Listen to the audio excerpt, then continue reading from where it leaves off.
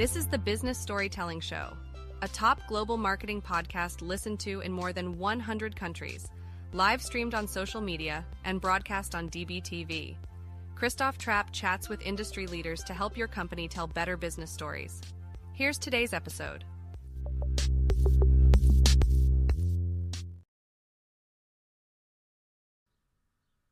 Let's go, business storytellers. Bonus episode right on deck here. We're talking about what is content velocity.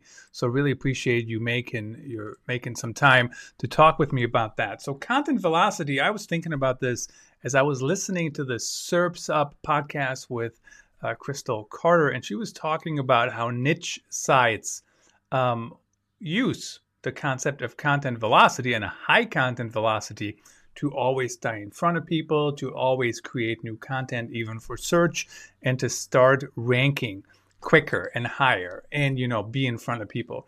And so let's dive into that for a little bit. So first of all, content velocity, what is that? It means what is the right interval? What is the level of content that you're pushing out? So for example, if I live stream every day, right? If live streaming is my top channel for content creation, I might call that high content velocity, right? Because how many people actually live stream once a day?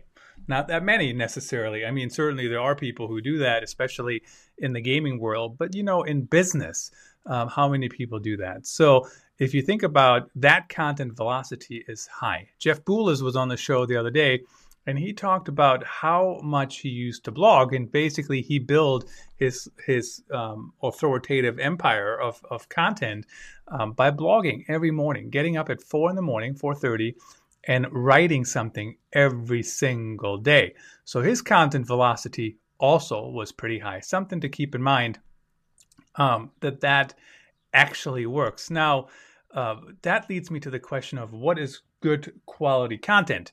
Because just because you're publishing a lot of stuff is not going to work if it's all crap. So you still have to create content that is actually worthwhile, that people care about, that answers people's questions, that makes them aware of your company, right? So everything you do needs to have a reason, all the content. So it can't just be, throwing mud at the wall or talking about stuff that nobody cares about or, you have to make it engaging. You have to make it consumable, basically. So who decides what quality content is? I still believe it's the audience. At the end of the day, back in the day, when I grew up in journalism, how do we know something was good content? The powers that be would say, well, this is a good headline, this is a good article, this is whatever. And certainly they knew some of those things. And certainly they had experience, the powers that be. And today, we still need that experience, but we also can test, right? So if I have, let's say I'm sending a newsletter or a drip campaign on email, and, who's to say which subject line works better? Well, I mean, yes, use the tools, subjectline.com. Use any other experience you have. Use basically what Andy Crestodina talked about on the Marketing Demystified podcast.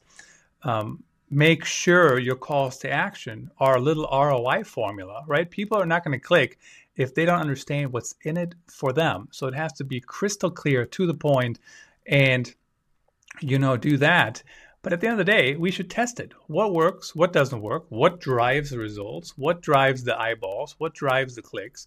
And not necessarily just think about what I personally like, because there's a lot of things, quite frankly, when I see some influencers out there, some brands, and I'm like, why is that brand so popular? I don't get it. I don't like that. I don't like them, right?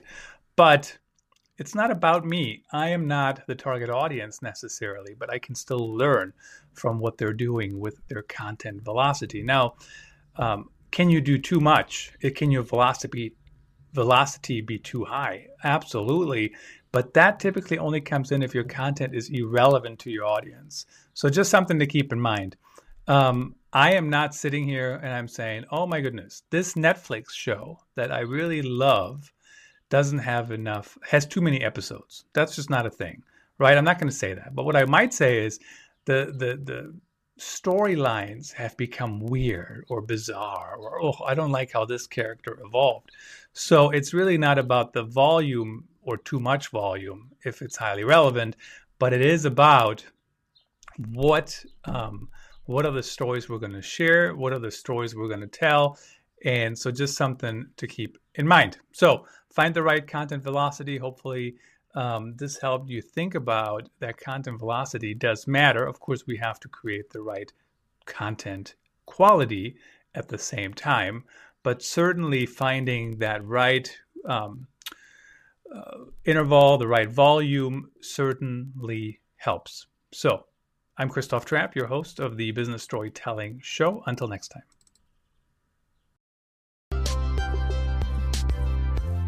Thanks for tuning in. Please rate and review the Business Storytelling Show on your favorite podcast platform and subscribe so you don't miss the next episode. See you then.